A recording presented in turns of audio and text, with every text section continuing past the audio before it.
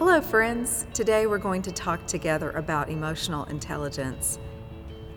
Because ministry is an embodied and relational practice, the intelligent use of emotions is important to do the practice well. Our story today to unpack this kind of emotional intelligence comes not from a ministry example, but from a movie. The movie is Inside Out. The lead character, 11-year-old Riley, is having a crisis. And inside her brain, the characters' joy and sadness have gone missing. They're wandering around the nether regions of her long-term memory when they run into Riley's old imaginary friend, Bing Bong. As a tween, Riley is going through the early stages of remodeling in her adolescent brain. She's going through a two-part process of pruning and myelination. In other words, she's getting rid of the things she no longer needs and keeping the more important things by making stronger pathways in her brain. As this pruning takes place, old memories are crumbling, and Bing Bong, the imaginary friend, sees the wagon that he and Riley created. He still has plans for that wagon.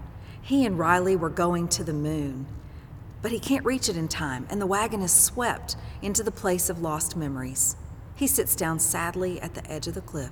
Joy comes over and tries to cheer him up. She laughs and sings and tries to redirect him. She even tries the tickle game. But nothing works because Bing Bong is sad. Joy is in a big hurry to get back to headquarters, the executive function of the brain. So she wants to shortcut any other feeling that distracts her purpose. In exasperation, she walks away. But then sadness comes and she sits down next to Bing Bong.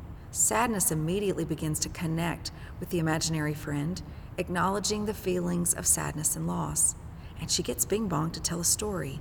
She doesn't try to change his mind about how he feels, and soon he's pouring everything out to her.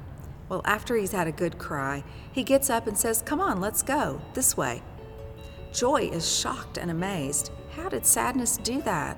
Her approach worked and got something to happen. Learning how complex emotions work together is one of the big takeaways of the movie Inside Out.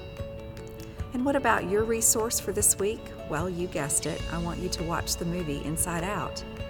Understanding the complexity and interplay of emotions like joy and sadness, fear and anger as we lead others in ministry is crucial for us to do well with congregations or small groups or even activists that we're leading. So here's your question for today. How will emotional awareness enhance my practice of ministry?